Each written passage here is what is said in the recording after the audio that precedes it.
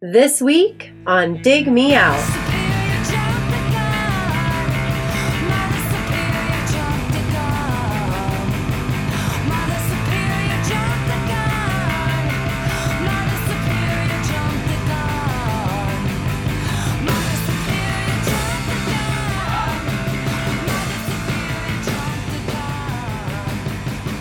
With your hosts, Jason Ziak and Tim Minichi. Jay, we're back again with another episode thanks to our Dig Me Out Union at Patreon. You, our listener, can help us make the next episode happen by joining at patreon.com/digmeout.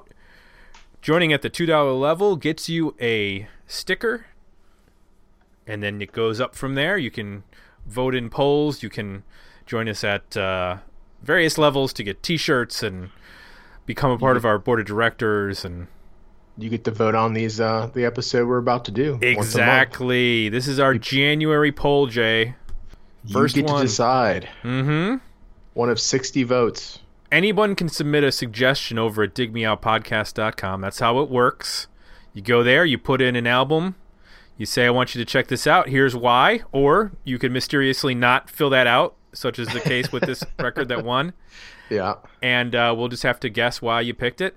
And then we put it in the hopper, spits out a poll, and our patrons vote on it. And they had a doozy of a time. This was a close poll, back and forth.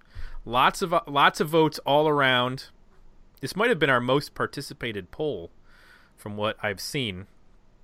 In terms of the number of votes, there was nothing that got 0 or 1 vote. Everything got, at least 3 votes on this particular poll. So the winner, Jay, drum roll please. The Breeders' 1990 album Pod. We are going to be checking that out on this episode. 1990. That's the one of the years we got to do more of. So this is good. Well, that's clear what our voters thought. They said we have to take care of this. Yeah. This absence of 1990 album reviews. It beat Buffalo Tom Sleepy Eyed by 1 vote. Correct. See? So if you sign up and get in there, you could be the 1 vote that makes the get your album reviewed. Yep. Also, very close, Finger 11's Tip that had 6 votes, and then there was a tie at 5 with Ass Pony's Electric Rock Music and Snow Patrol's Song for Polar Bears. Hagfish, Rock Your Lame Ass. That's right, yes. Got 4 votes. And then my favorite band of all time, Einstürzende Neubauten. Ja. Tabla Rasa, that had 4 votes. And then coming in last was Autechre's Try Repeat. Maybe. I don't know.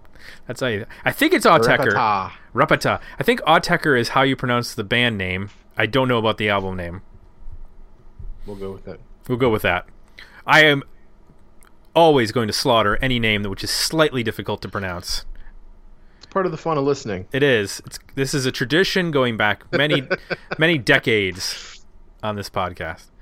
So, Jay, who suggested the Breeders' Pod? It was suggested by Brian Zillow. Brian did not leave a comment, which is unusual. And I think this is the only record he suggested. But interesting. Yeah. Wow, he just went bought 1 lottery ticket and won the whole thing. I know. I was just going to say that. I hope Brian plays the lottery and hits up Vegas a couple times a year because he's a lucky dude. Yeah. Were you familiar with... I know you know the Breeders, Jay, but were you familiar with this album? No, I don't think I ever listened to it. I knew the album covers really cool. It's one of those seminal kind of early 90s alternative album covers. So I knew the cover. Obviously, I knew Les Splash. But no, I had never listened to the record. Just on the album cover, this came out on 4AD and / Elektra Records. It was actually on a Rough Trade for a period of time, but then Rough Trade went bankrupt. So then it was taken over by Elektra. 4AD had an in-house art guy named Art Guy. That's a an odd way to put it, album designer. His name was Vaughn Oliver, and he did a ton of 4AD album covers. Yeah. So there's an interesting little nugget of information. So the photography was done by a guy named Kevin Westerberg. Kevin Westerberg took picture of Vaughn Oliver, who was smitten with Kim Deal at the time, and believed he would appreciate the humor of attaching a belt of dead eels to his underwear, which he intended to resemble phalanx.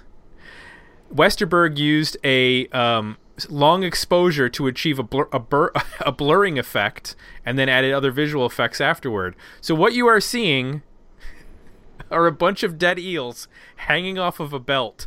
Wow. Yeah. Yeah, no, those 4AD covers are, pretty famous within graphic design circles. I always, particularly the Pixie covers. Yeah. I always thought this was like a sculpture or something that was taken with a macro lens, because I don't know, there's something about it looks, maybe because of the blurring, it looks not real. Nope. And I never gave any thought what those green things were. So they're a belt of eels, which will be the name of my next band. Look for Belt of Eels coming. That's a good band name. Coming to Spotify in 2020. If I was gonna make a belt of eels, though, wouldn't you put them around your waist? Well, it's supposed to represent fertility, and those are supposed to be his manhood. Yeah. Huh? So, right. Yes, we have gone in a very weird direction to start out this podcast. Perhaps what we should do is talk about, just briefly, who the Breeders were at this point. So the Breeders actually started as a project for Kim Deal of the Pixies at the time, and Tanya Donnelly. They were on tour together in 1988 in Europe, and they were, hanging out on tour and having beers, and they decided they wanted to make some music together. And originally it was going to be like more dance-oriented music, and then they scrapped that idea, and then they just recorded some demos, and the co-founder of 4AD, whose name is Ivo Watts Russell, he heard the demos and he was like, I want an album. So they ended up going to a studio in Edinburgh, Scotland with Steve Albini, and over the course of 1 week, they had scheduled 2 weeks, but they got it done in 1 week. They recorded this whole record. So that's how this came together. Now, it's Josephine Wiggs on bass, and then Britt Walford, who was the drummer in Slint. He plays drums on this band. He was only 19 at the time when he played drums. But he goes under the name Shannon Doughton, because originally Kim Deal wanted this to be an all-girl band, or an all-female band, but I guess they had a drummer and it fell through. So Britt came in to play drums, and they wanted it to be still an all-female band, so they changed his name on the credits. Or he agreed to. There's also a lot of, I didn't realize this, thinking back, there were a lot of label issues because they were all on different labels. And for them to come together and write songs together, and, you had that issue back then. You probably still do now, but it just doesn't happen in the same way. But, Tanya Donnelly was on a different label than Kim Deal, and Kim Deal was on a different label than Britt Walford, and Josephine Wiggs was in a different band at the time. I don't know what the band was at the time, but so they actually had to work that out in terms of how they could credit, the different people who played on the record. So that was a bit of an issue as well. So, and then the other one thing that I wanted to mention, as far as Steve Albini, Steve Albini has a very unique way of working. He only let them do 2 takes of anything. And he said, if you don't get it right in 2 takes, we're moving on. So they had a lot of fights in the studio because Tanya Donnelly would be like, I want to re-record that guitar part. And he's like, nope, it's fine, moving on. And they were getting screaming matches. And Josephine Wiggs, who's the only person who's not an American, was couldn't understand how they were working. Why are you all yelling at each other after you record everything? She's like, this is insane. But it worked out. Let's get into some of the comments, Jay, before we get into this record. Only one person commented that they wanted this record. I know. Isn't that weird? It is weird. Who was that? There's not a correlation between what we see in the Facebook comments to the Patreon votes to sometimes now the Patreon comments. But Johnny Hooper said, Pod, I just finished writing my best of 2018 list for my site, and wouldn't you know it, the Breeders sit at the top of it. Pod is an undisputed gem from top to bottom and a record that firmly established a fruitful working relationship between Steve Albini and Kim Deal. Gotta love the drums of Slint's Britt Walford on this. Yep. So everyone else talked about a different band. Jim Lazowski went with Buffalo Tom. Steven Musinski went with Einstürzende Neubauten. Ja. John Seaman went with Finger 11. And Crawford Blair went with Einstürzende Neubauten. Ja. Whitney Bueller, Hagfish, Christian Wedge, Finger 11, Scott Witt, Ass Ponies, Ian Wobble. He didn't really say. Does mention the Breeders, though. Back in the day, I always found the Breeders long players could have always made better EPs in general. Oh, yes, that's right. Yes. Patrick Testa, he mentioned they dug out the Ass Ponies because of this poll. Justin Wexler said he feels like Pod would definitely get featured at some point, and the Hagfish was what he went with. And then Mike Bond went with Sleepy Eye by Buffalo Tom. Darren Leach just said Ass Ponies, best name on this list. Ha ha ha. Eric Peterson went with Tabula Rasa by Einstürzende Neubauten. Ja. And that's it, Jay. By the comments, you would think that only, one person voted for Pod, and yet it won. So yep. I don't understand. I love that the folks are actually digging into the music they aren't aware of in these polls. Right. Like Patrick listening to Ass Ponies and for the first time because it appeared in the poll. That's awesome. Let us know if you want us to do more of that, like make it either available, or we've talked about doing like maybe a little first listens with Tim and I. So if you guys are into that, let us know and we will explore it further. Definitely. All right. And of course, patreon.com/dig me out. That's where you go for these polls and such and whatnot. Let's get into the record, Jay. Yep. Pod by the Breeders. Tell me one thing you liked about this record. I like the dynamics and the overall restraint that's on the guitars. I know that sounds weird, but it's interesting how they play off of each other. When the album works really well, there's this setting up of themes by the drums or the bass or the guitar part, but everybody is really well balanced, and the guitars will never, while they get loud sometimes, it's not for very long. It'll be for maybe a 10-second span. They do these really interesting kind of counters. So they'll either pick up a theme or they'll start a theme from something else, from another instrument or a vocal, or they'll completely counter what's going on. So the bass and the vocal will be locked up and the guitar is doing something totally different. So there's just this really cool dynamic that happens throughout the record with everybody complementing or contrasting each other. And then the guitars really playing this interesting role where they create tension.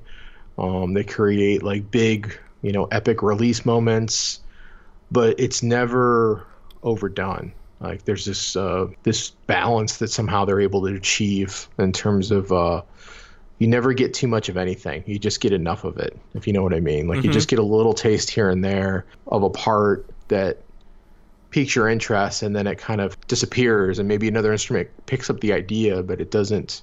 No one instrument or no one part dominates, which is hard to do with with a rock format that's usually very dependent on loud guitars. The loud guitars tend to take over the band, and in this case, they really don't. I mean, I don't. It's hard to think of another band or another album we've reviewed where there's this much balance between all of the different instruments. The drums shine, the bass shines, both guitar parts shine, all the vocals, have little pieces and parts where they shine. So just overall, that dynamic and balance is, to me, what really stood out as, pretty remarkable.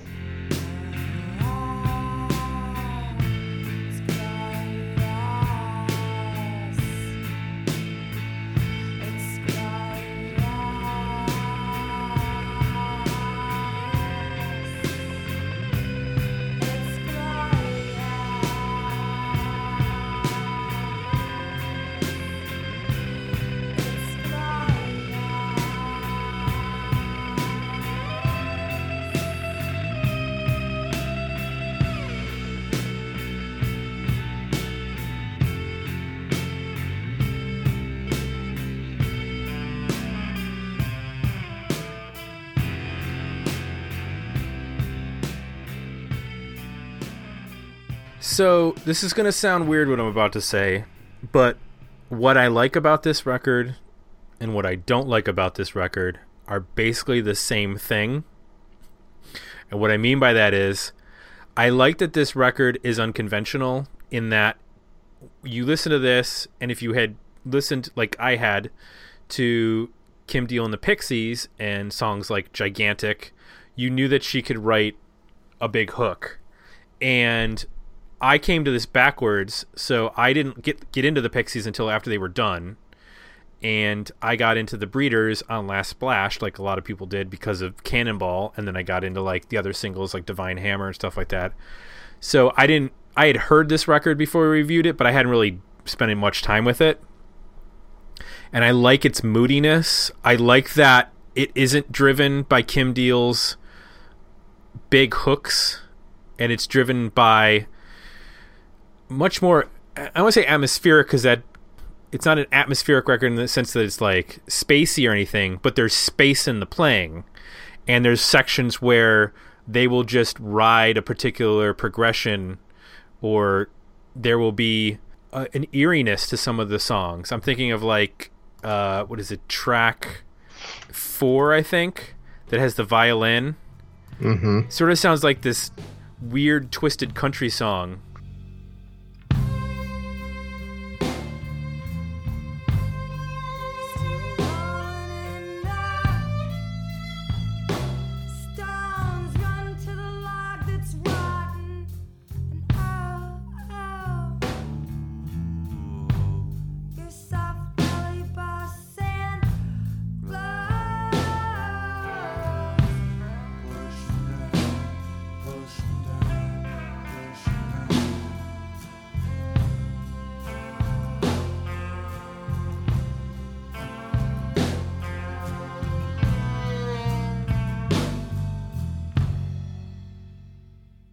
I like that. I mean, I like how much of this record, like how it opens with Glorious, this sort of very deliberate and slow pace.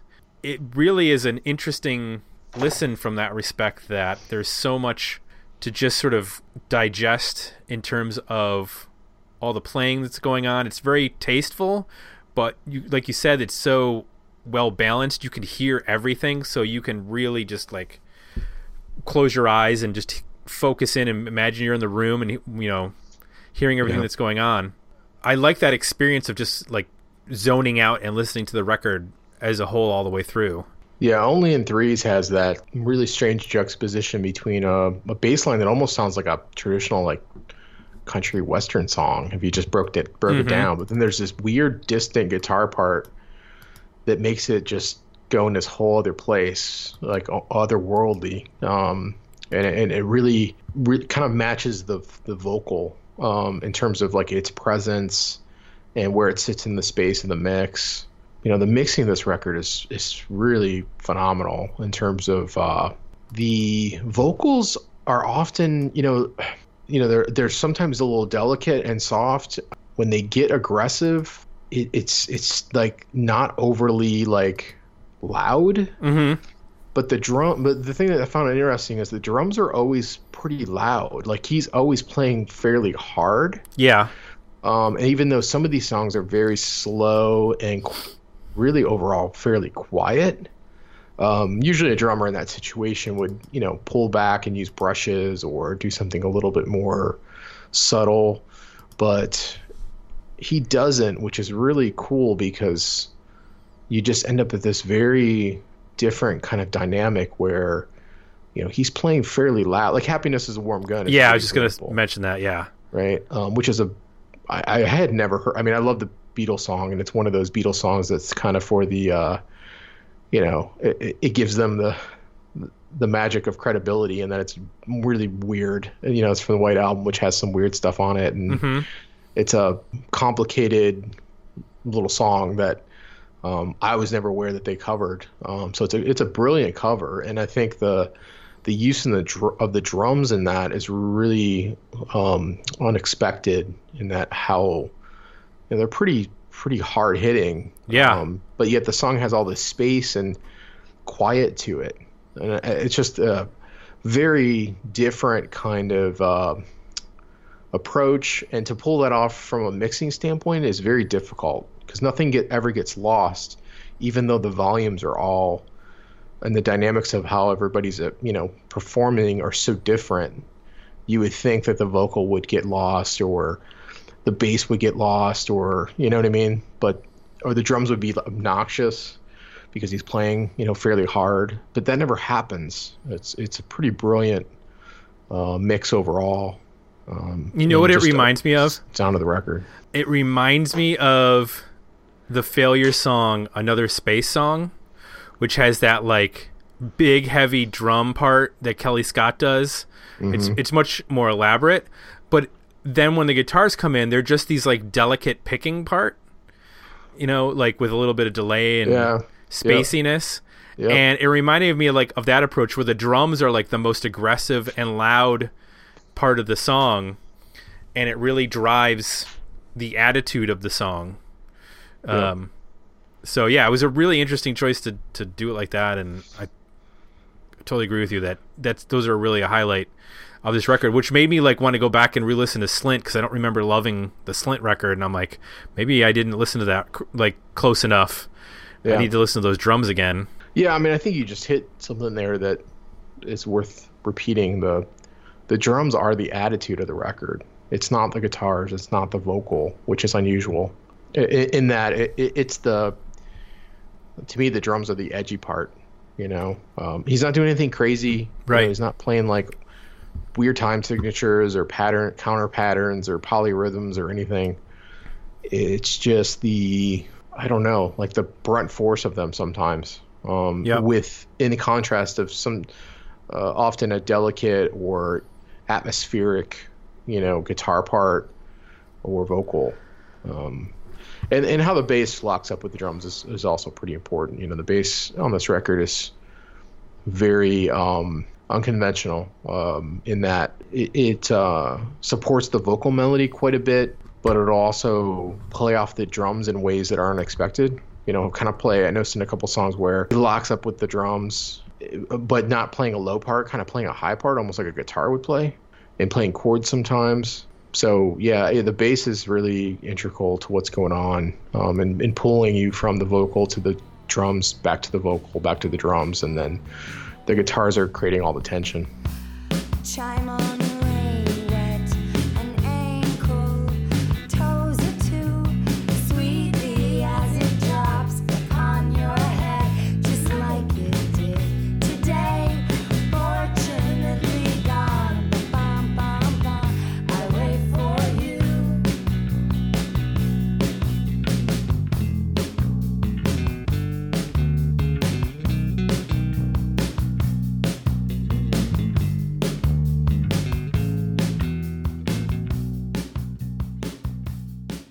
So I mentioned the thing that I liked about this record is also the thing that I don't like. The thing that I have a problem with this record is when you start dissecting it. The best, I would say, song in terms of a memorable vocal hook to me is the cover of the Beatles song, which is a problem because what is the record then without that cover? And knowing what I know about Kim Deal from her time in the Pixies before this and her time with the Breeders afterwards, is that she's fully capable of writing, and so is Tanya Donnelly. Tanya Donnelly's written some amazing hooks, and what I found out is that the first Belly record, which comes out after this, a lot of those songs, like Feed the Tree, were written to be on the second Breeders record, but she decided to leave the band and go do her own thing. Clearly, between the two of them, they're capable of writing like really hooky, catchy indie rock songs. But I didn't find myself like able to lock in with any particular chorus or any particular vocal on, except for like Hellbound gets repeated in that chorus of that song. Yeah. I don't know if you had that same problem, but I found this be a really relaxing, sort of cool listen, but did not stand up for me when I was breaking it down song by song. Oh, yes. The hooks are subtle, sometimes fleeting. I think the melodies are in there. They just don't seem to focus on them. These songs are very short too. So Yep. I think the pieces and parts would be there if they wanted to take that direction with this stuff. I get the sense that that wasn't the idea, maybe, or with the way they recorded it quickly, they didn't, painstakingly craft pop songs, which they probably, I guess, could have. Right. If they wanted to, based on the history, and I think there's seeds here of material that could go in that direction. I kind of perceived it as a different kind of record, a little bit more experimental, and Yeah. kind of more of a head listen. Like, it's a good headphone record. Like you said, you can put it on and be doing something else, and it's still compelling. Like, you don't forget that it's on. You kind of get pulled into parts here and there. It gives more the more you listen to it. I think there's a lot of little like subtle vocal parts and spoken little pieces and bits and Yeah. other vocals. I love the violins that pop into the record. I think the sequencing is pretty strong. You've got these two violin songs or parts that pop in towards the front of the record, and then in the middle you've got "Fortunately Gone," which is like probably the closest to a pop song on the Right. that they have here. And I think by only in threes, it gets a little bit more experimental towards the end of the record. But I think the sequencing is strong.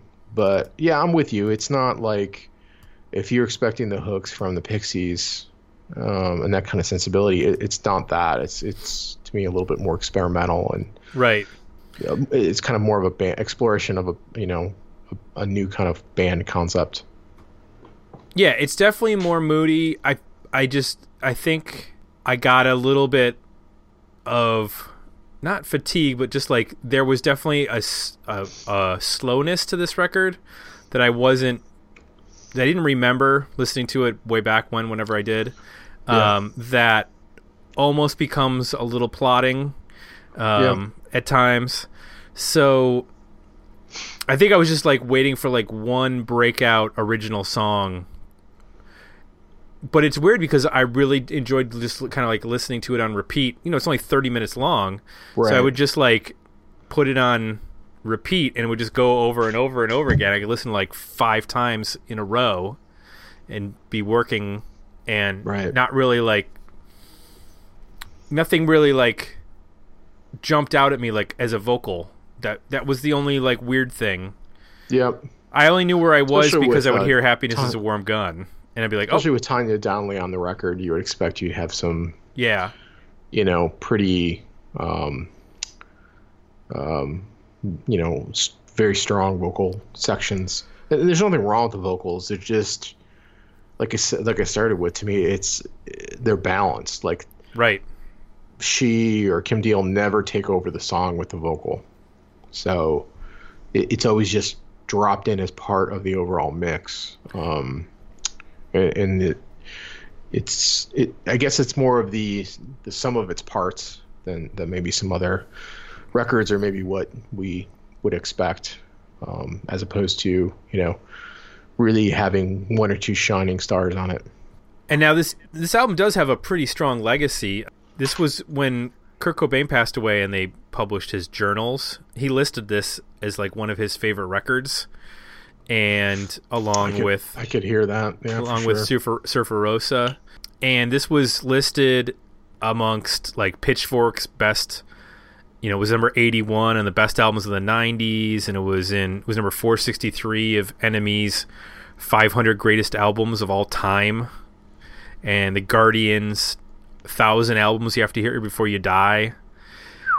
Yeah. Okay. Wow. But I could definitely hear some other bands that I could hear some of the middle to later stage Pearl Jam stuff, like some of the guitar riffs and things that are on this record, where maybe some of those ideas came from. Mm-hmm. You can definitely hear some Nirvana, things that maybe they took from here.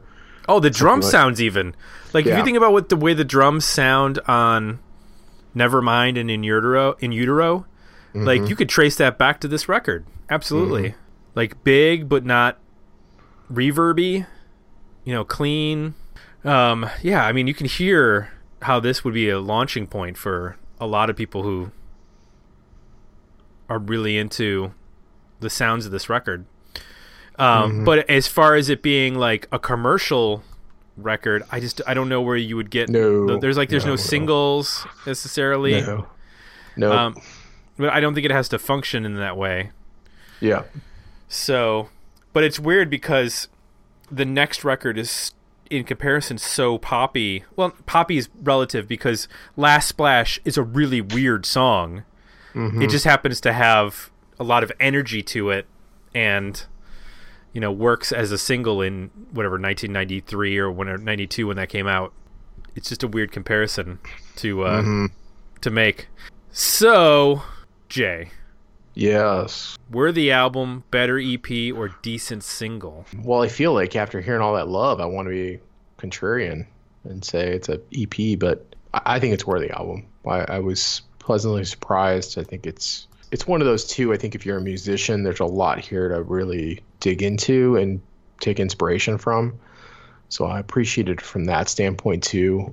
Just in terms of from the guitar playing standpoint, to go back to my original point, just the restraint and the idea behind how the guitars are used here is it's inspirational. It's something to consider, as a guitar player, that you don't have to like play loud over everything to make an impact. So I to go back to the rating, I'm at an album. I don't think everything on here is amazing. I don't think like Hellbound is the greatest song I've ever heard. I'm not sure that, I'm a big fan of Iris or Opened. I think they're okay, but they're not like mind-blowing. But I think there is a majority of material on here that is really creative and distinct and really well recorded and performed. So, I'm at 1, 2, 3, 4, 5, 6, 7 songs that I like a lot, and there's nothing on here that's not listenable. I think Metal Man is probably the most unfinished song on the record. But at 30 minutes, I mean, my goodness, it's a quick listen. And I think there's a lot of really cool ideas on here, and it's an important part of the 90s. So for me, it's a worthy record. Here's what I wish. I wish that Happiness is a Warm Gun was either not on the record or was a hidden track at the end, because I feel like it provides this temporary weird escape from the album, because the song. Yeah. And it's far more melodic than anything else. Yeah. And it almost needs to be like not a part of it officially. Like, yeah. And I think I'd actually like the album a lot better. I mean, I like the record as like you said, like just listening through and how good it sounds and how well everything works together. It's a great cover. I mean, I love, it's a great cover. But I can get it does. I mean, God, anytime you put a Beatles song on your record, I mean, geez, oh man, it's right. You gotta really step back and say, is this the best decision? Beatles, Led Zeppelin, the Who. If you're putting one of those band songs on your record, it's going to be tough for that to not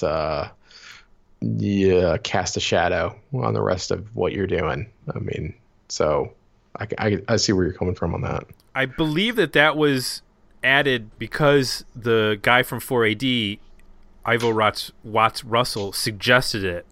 Now, he's famous because, or he's infamous because he did a series of albums called This Mortal Coil, which were just artists doing covers, but in like, you take a Big Star song, which is like this big poppy, power pop song, but you do it as like a torch ballad.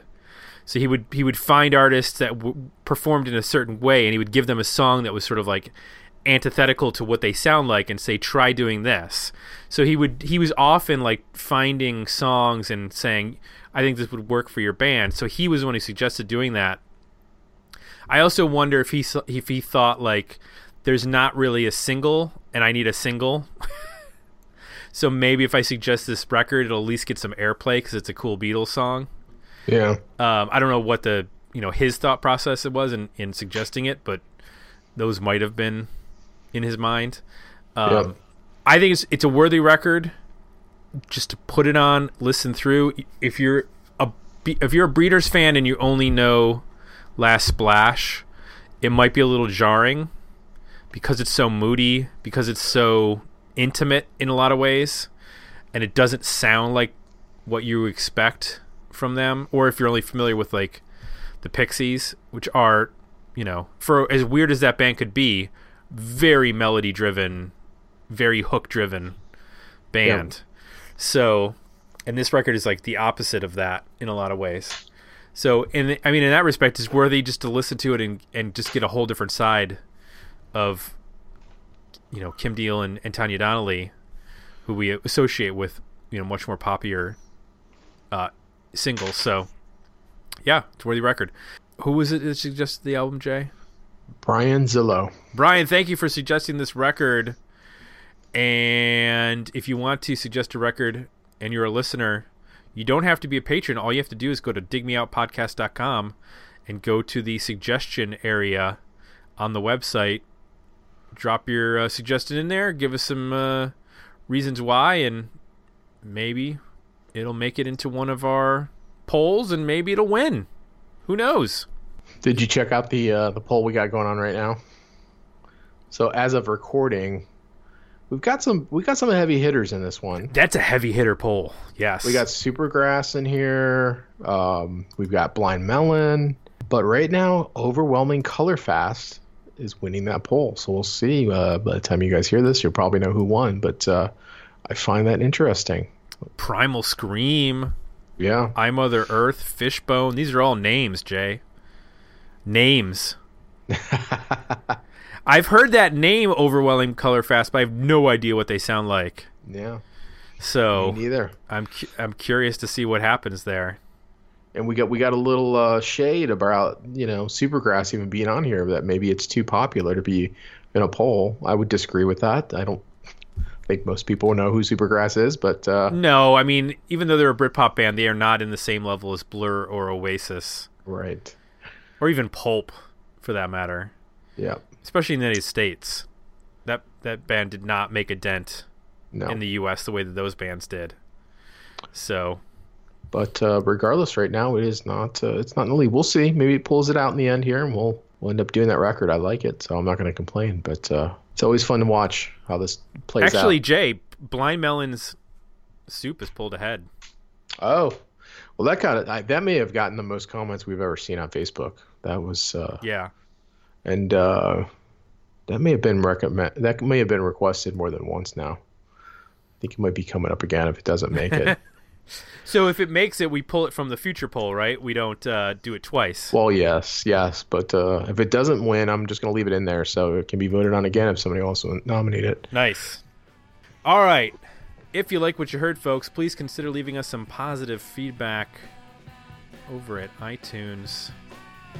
And for Jay, I'm Tim. We're out. We'll be back next week with another episode of Dig Me Out. Thanks for listening. To support the podcast, visit www.patreon.com/digmeout and become a monthly subscriber at www.digmeoutpodcast.com, where you can find links to our Facebook, Twitter, and Instagram pages, as well as our merchandise store at Zazzle.com.